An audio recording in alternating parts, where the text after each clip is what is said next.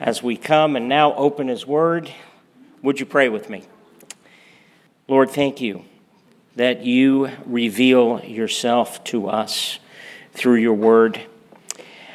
I stand up here week after week, and in some ways it's the most helpless, dependent thing that I can think of, because I desire so much for your Spirit to move in such a mighty way, drawing us to the glory and the realities of redemption, that, Father, you would replace our despair with hope, that you would replace our weariness with strength, that you would replace our lovelessness with love, our lack of connection with communion and intimacy, that all the things that we struggle with in life, Jesus is the answer to, whether we see him or not.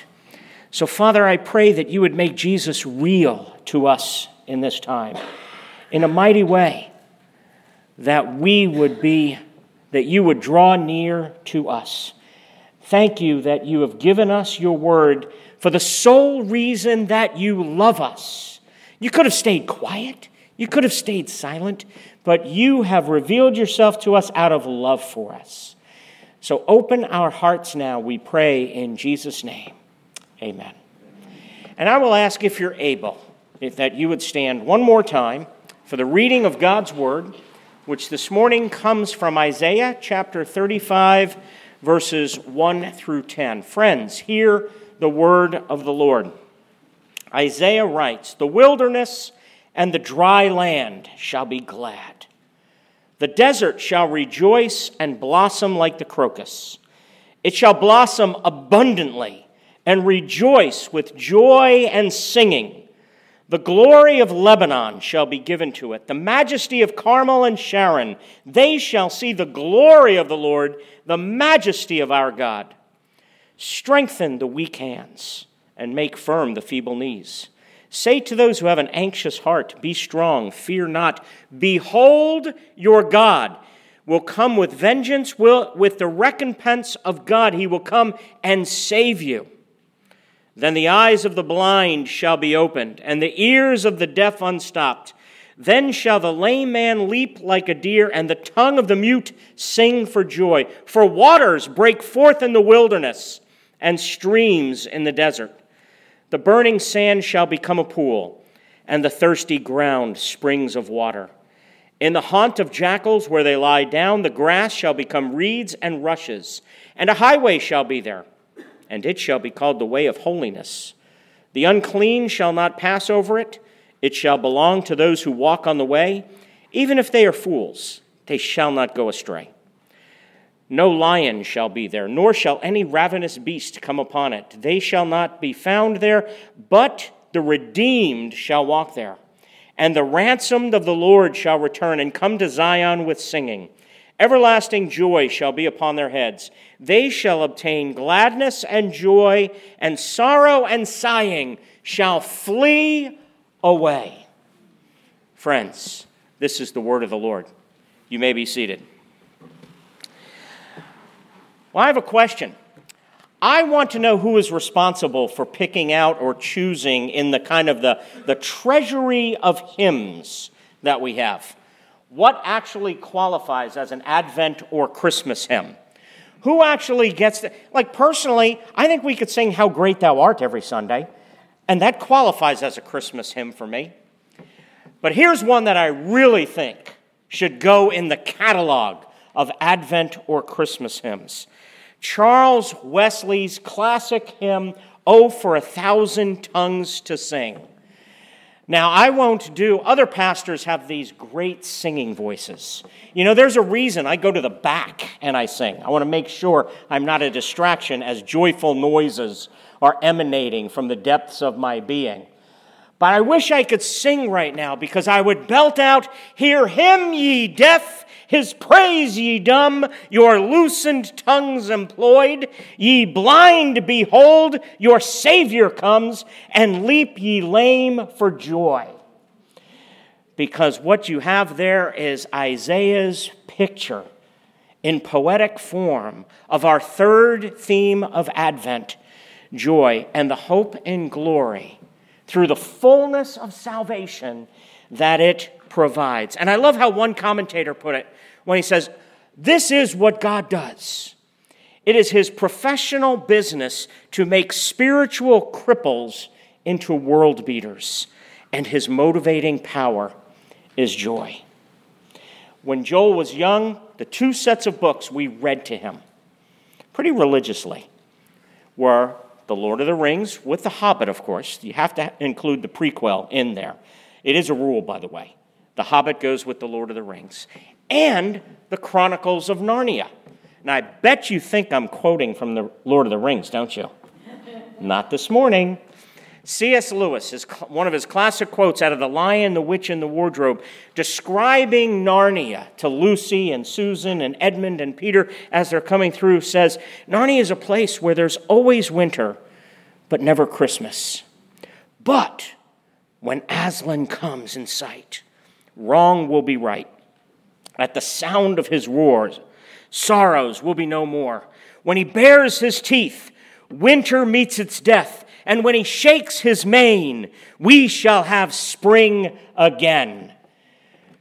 Isaiah is speaking to a people where there is winter but never Christmas. He is saying, when the Messiah comes, the ransomed of the Lord shall return and come to their home, their ultimate home. See, what Mount Zion represents is our ultimate home, the presence of God, communion with God, the fact of love and connection and significance and intimacy. They will return and come to Zion with singing. Everlasting joy shall be upon their heads. They shall obtain gladness and joy, and sorrow and sighing shall flee away. Wow, what an incredible promise and hope. Everlasting joy shall be upon their head. I need us to be honest, though, for a second. What does that feel like? When we look, because Advent is a time, as I've been saying, a time to take, as Fleming Rutledge said, a fearless inventory into the realities of the darkness that still is permeating everywhere in the world, the darkness we see all over, whether it's violence, whether it's relational strife, whether it's polarization and division, whether it's hatred, whatever that darkness might be. And if we're honest, the darkness, even if it doesn't reign, that still exists within us, that goes through our hearts. What does joy even feel like? Joy does not mean the end of difficulties in life. Joy does not mean that it's kind of pie in the sky and everything's great and all your circumstances. But joy, and here's what the word means, it doesn't mean happiness and pleasure. It means fullness of life. The fullness of happiness, but the fullness of entering into the darkness with a raw honesty and be able to enter into it. How? Because of hope in glory. Because hope is a living reality. And Isaiah gives us that picture of hope in glory in two words in this text. Okay? I'm trying to make my outlines really simple so you can remember them. Okay, we've gone from sentences or paragraphs to sentences, now words, okay? I want you to remember two words. Remember renewal and remember return. Now, I'll put them in sentences so I can fill them out. Joy in the renewal of all things is the first half of this poem, and joy in the ultimate safe return home is the second half of this poem. Okay? First of all, we need to understand what the biblical story is so we can put this text in its context, because the biblical story is always one of light penetrating darkness, renewal and grace in the face and in the context of judgment. And it's no different here. Isaiah 35 follows, and here's going to be the most deep thing I'm going to say all morning. Isaiah 35 follows Isaiah 34. That was profound, wasn't it? Y'all are I love watching you take notes and go, why am I writing this down?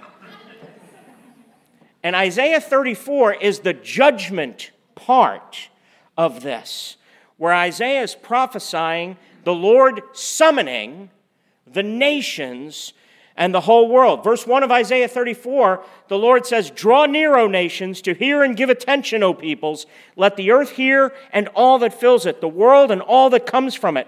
For the Lord is enraged against all the nations and furious against all their host. He has devoted them to destruction and has given them over to slaughter." I take it from that, the Lord means business. Judgment is real. Justice is real. The Lord will not be mocked. And as Ray Ortlund points out in his commentary, he's saying Isaiah is now moving us towards closure. He is taking Assyria, which was the political threat to the nation of Israel, the people of God in that time. They're beginning to fade from view, and the prophet is now addressing the whole world. The one nation he does mention specifically is surprisingly Edom. He mentions him 3 times in chapter 34. And Ortlund asks why. He says because Edom typifies the whole world. Remember now, Edom comes from Esau, Jacob's brother, thus is related to the people of God. So Ortlund continues, Edom tried to block the salvation that God was bringing into the world. Edom then is the antithesis to God's pilgrim people. That is why Isaiah is singling them out. The ethos of the Edomite culture is the spirit of the whole world, a spirit that finds its salvation in the resources of this temporal, physical order. Listen to that. That's what he's saying. Edom represents something. They're symbolic of something. There is symbolic to the fact that you are determined to be your own God. That you're determined to be the master of your own fate, the determiner of your own joy. You will find salvation and joy yourself. That's what Edom represents. And Isaiah is saying we have to get past Edom to be saved by God. So Ortlund writes, chapter 34 shows us what will become of everyone who buys into the world, while chapter 35 shows us what will become of everyone who banks everything on the promised salvation of God.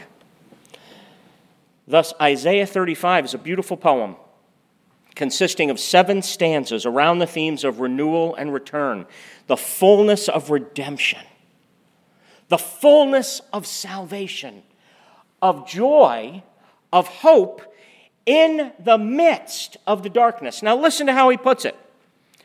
The first half of the poem is all about the renewal of all things. And it begins in verse 1 by saying, "The wilderness and the dry land shall be glad. The desert shall rejoice and blossom like the crocus." Now, what do the wilderness and the dry land and the desert represent?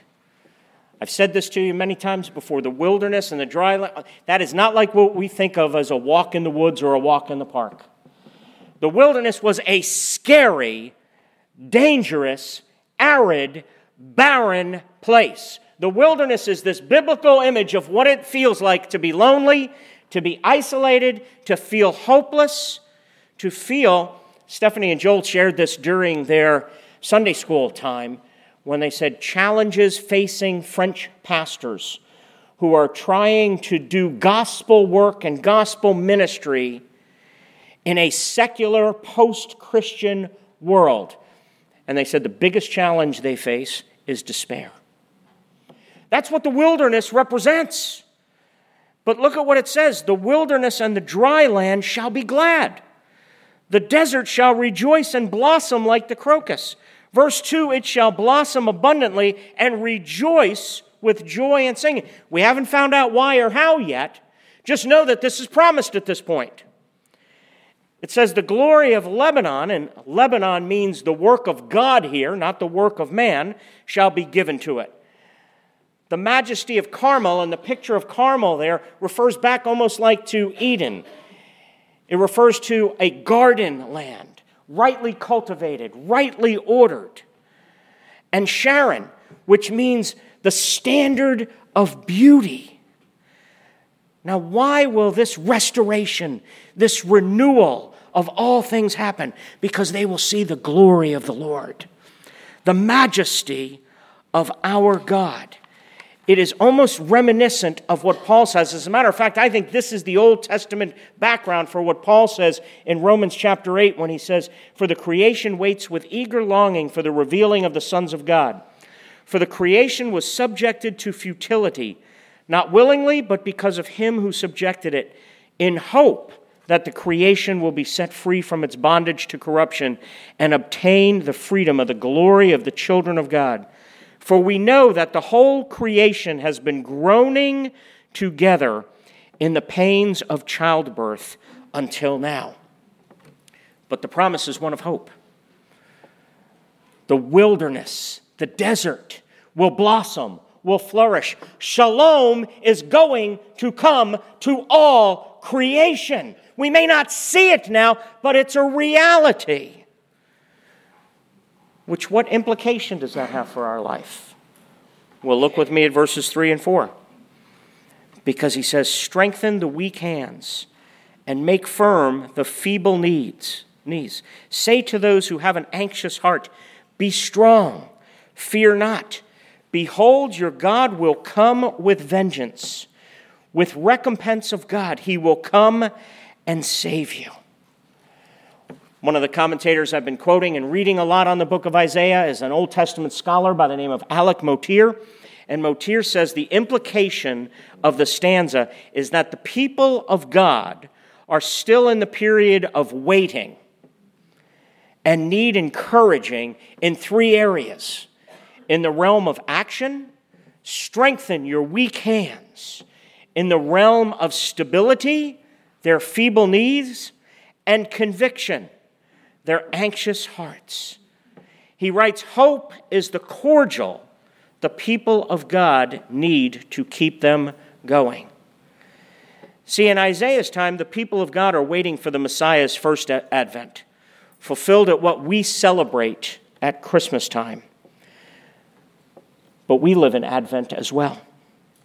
We are awaiting, and now I will quote from the Lord of the Rings, we are awaiting the return of the King. We are waiting for the return of the King, when every knee will bow and every tongue will confess that Jesus Christ is Lord. When he will come in judgment, which simply does not mean only punishment, but judgment means putting everything right. When every wrong will be made right. It's why one of my favorite parts of the Return of the King, now I am quoting Tolkien, by the way, is when Aragorn is coming into the land and they're wanting to know if he's the true king. And they say, well, let's test him and bring him to the houses of healing, because in the hands of the king are healing hands. When Jesus Christ came to the earth, what did he do? Primarily, he did 2 things.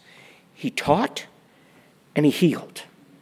He did teaching, and what was the summation, the foundation, the summary, if you would, of his teaching? The kingdom of heaven is at hand. It is near. It is clear. The long-awaited shalom, the wilderness will rejoice. The desert will be glad. It will blossom. It will flourish. Shalom has come. It's at hand. Now, pretend everybody in the ancient Near East at that point was from Missouri. And they were like, show me. Because immediately following every one of his teachings came what? Healings. The inauguration, the beginning of making everything right.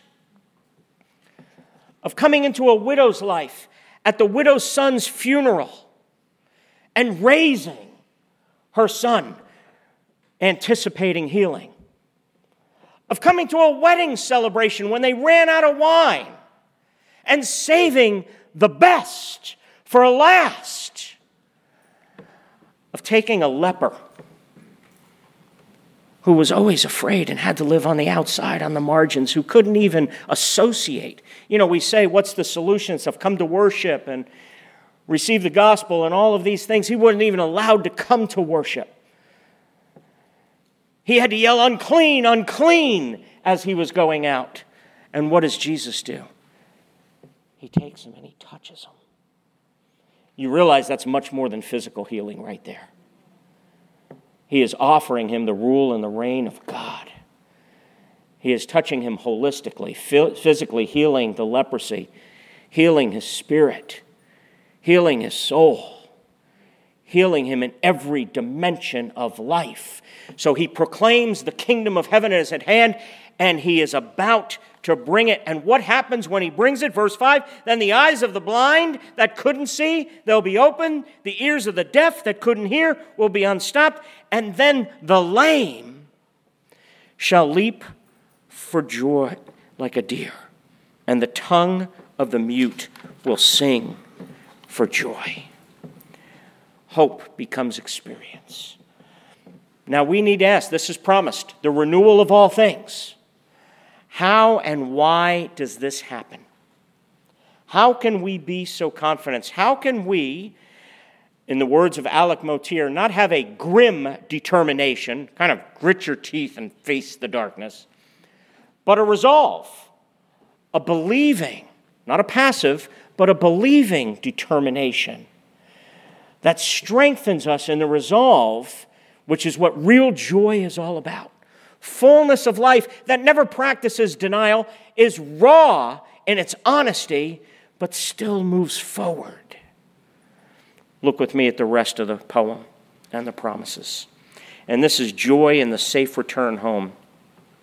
Verse 6 begins, for waters break forth in the wilderness, and streams in the desert. The burning sand shall become a pool, and the thirsty ground springs of water. Now, isn't it interesting? We read in verse 1, the wilderness will be glad, and the desert shall rejoice and blossom. How does that happen? How does that occur? Verse 6 tells us exactly how it occurs. New life. Because what does waters represent? See, the wilderness be glad. Why? Because living water is going to break forth in the wilderness. And streams in the desert. What was lifeless, barren, arid, and desperate will now receive new life. And we'll see how that comes in just a minute. But I want to give you an application here for a second. Waters always symbolize new life in the Scriptures. Jesus says something very interesting in John chapter 7, where it says on the last and greatest day of the feast, and it's the Feast of Tabernacles, he stands up and he says, and he cries out in a loud voice, if anyone is thirsty. Now this is absolutely fascinating, because think about what spiritual thirst means. If you're thirsty for life, this is not just, do you need a glass of, sweet tea? This is, are you thirsty for intimacy and for life and for joy and for hope? You're tired of despair. You're tired of weariness. You're tired of the burdens. You're tired of having to prove yourself. You're tired of, will I ever make it? Will I ever work it? The uncertainty, all of that. If anyone is thirsty, look at what he's saying. Come to me and drink. So he's making a pretty profound claim there. He is saying he's the fountain of life. He's the source of joy. He's the source of everything your heart longs for. And he says, as we drink deeply, as we bank everything on him, it's called faith. He makes this promise. He says, streams of living water, new life, overflow from within us. Now, without wanting to get too graphic here, when things are bubbling up inside of us and they come out, where do they spill out to? Everything around us.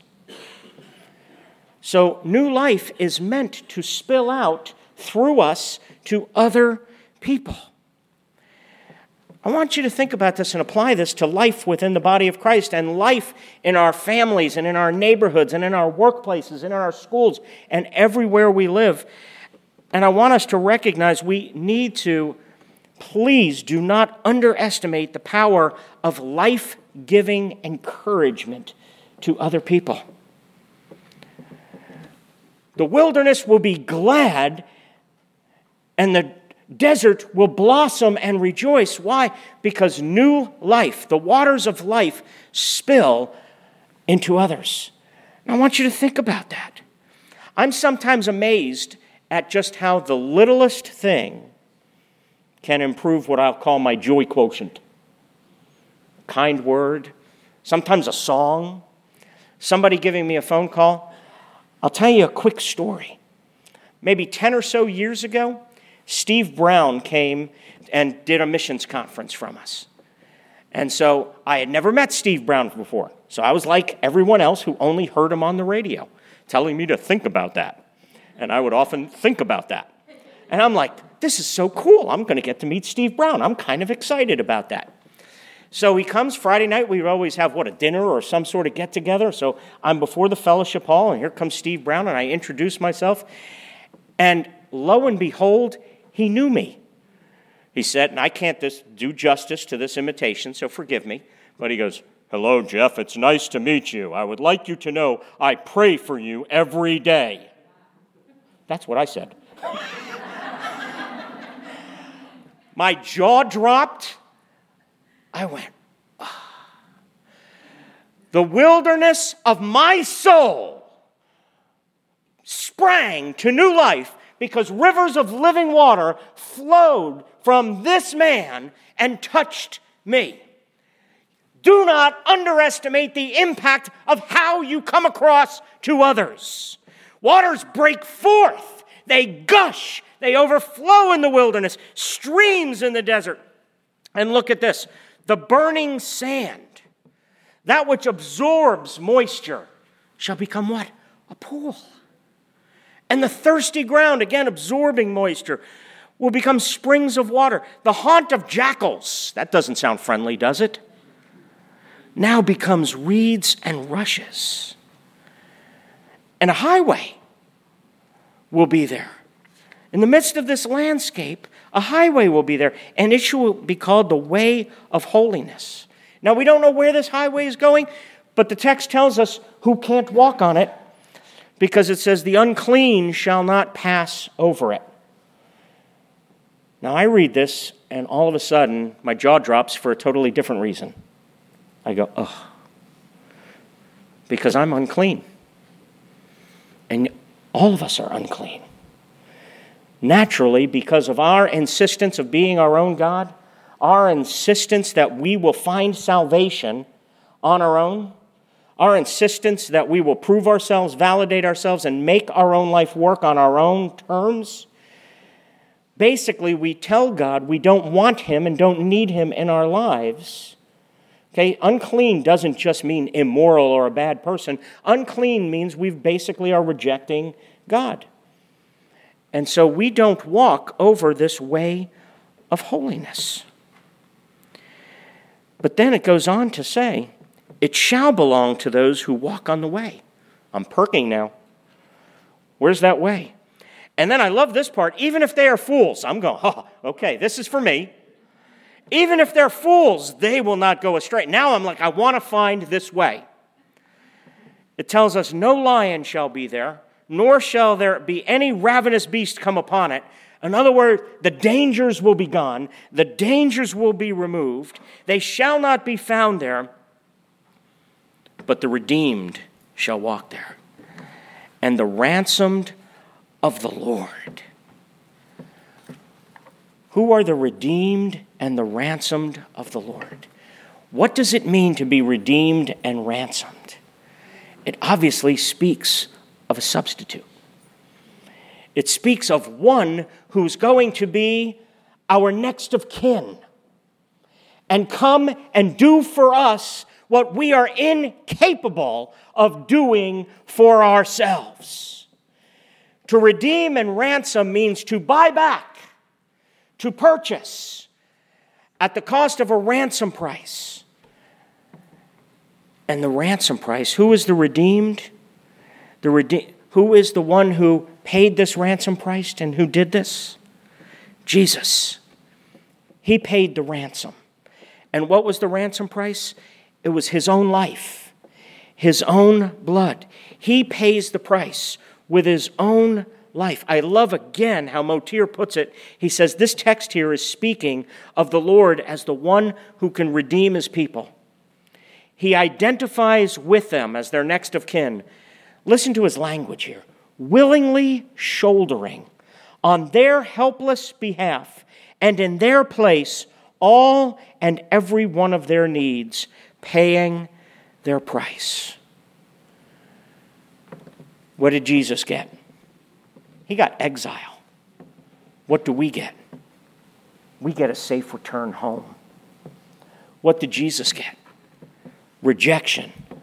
What do we get? Belonging. We're ransomed. What did Jesus get? My God, why have you forsaken me? What do we get? Everlasting joy shall be upon their heads. They shall obtain gladness and joy, and sorrow and sighing shall flee away. Friends, this is what sustains us in the darkness. This is what gives us the resolve to keep going. This is what strengthens weak hands and makes firm feeble knees. It is a living hope. So let me ask you, point blank, what are you going to do with this? No one sums it up as well as Ray Ortlund. Ray Ortlund says, Isaiah is now leading us to the point of personal decision. He has been showing us God and ourselves with a new clarity. What has Isaiah told us about God? Only that God is our most loyal ally in the struggle of life. He's made promises to us. He's proven himself already. He deserves to be trusted. And what has Isaiah told us about ourselves? We barely trust God. God is faithful, but we're guarded. We need to make up our minds. Are we going to live by faith in God or by faith in ourselves? Will God save us, or do we have to save ourselves? God defends us against our ultimate enemy, our sin and our guilt. He rescues us from condemnation by justifying us on the basis of what Christ has done, not on the basis of what we deserve. God treats us in a way that has nothing to do with what we deserve. But do we allow ourselves to enjoy our acceptance, freely purchased for us by a holy God? Or are we constantly on edge, wondering how he might punish us next? Friends, what a salvation. Only God can save us. Only God can make us part of the Isaiah 35 salvation future coming home that our hearts most long for and desire. Will you rest in the God who makes all things new, including you? Teach us. This may not make any sense to us. This may seem so out of the box and contrary to anything we are thinking. It may seem too good to be true. How can you accept us when we know how bad a life we live, when we know how dark we are inside and how dark the world is? Help us, Father, to trust and to bank everything on the fact that you accept us completely based on the work of Jesus Christ. Lord, I pray there may be somebody sitting out there today who is hearing this maybe for the very first time. I pray, Lord, that you would enable us to abandon all hope in ourselves, but embrace the hope that you give us. And Father, all of us, every single one of us struggle with trying to prove ourselves, trying to be good enough, competent enough, worthy enough.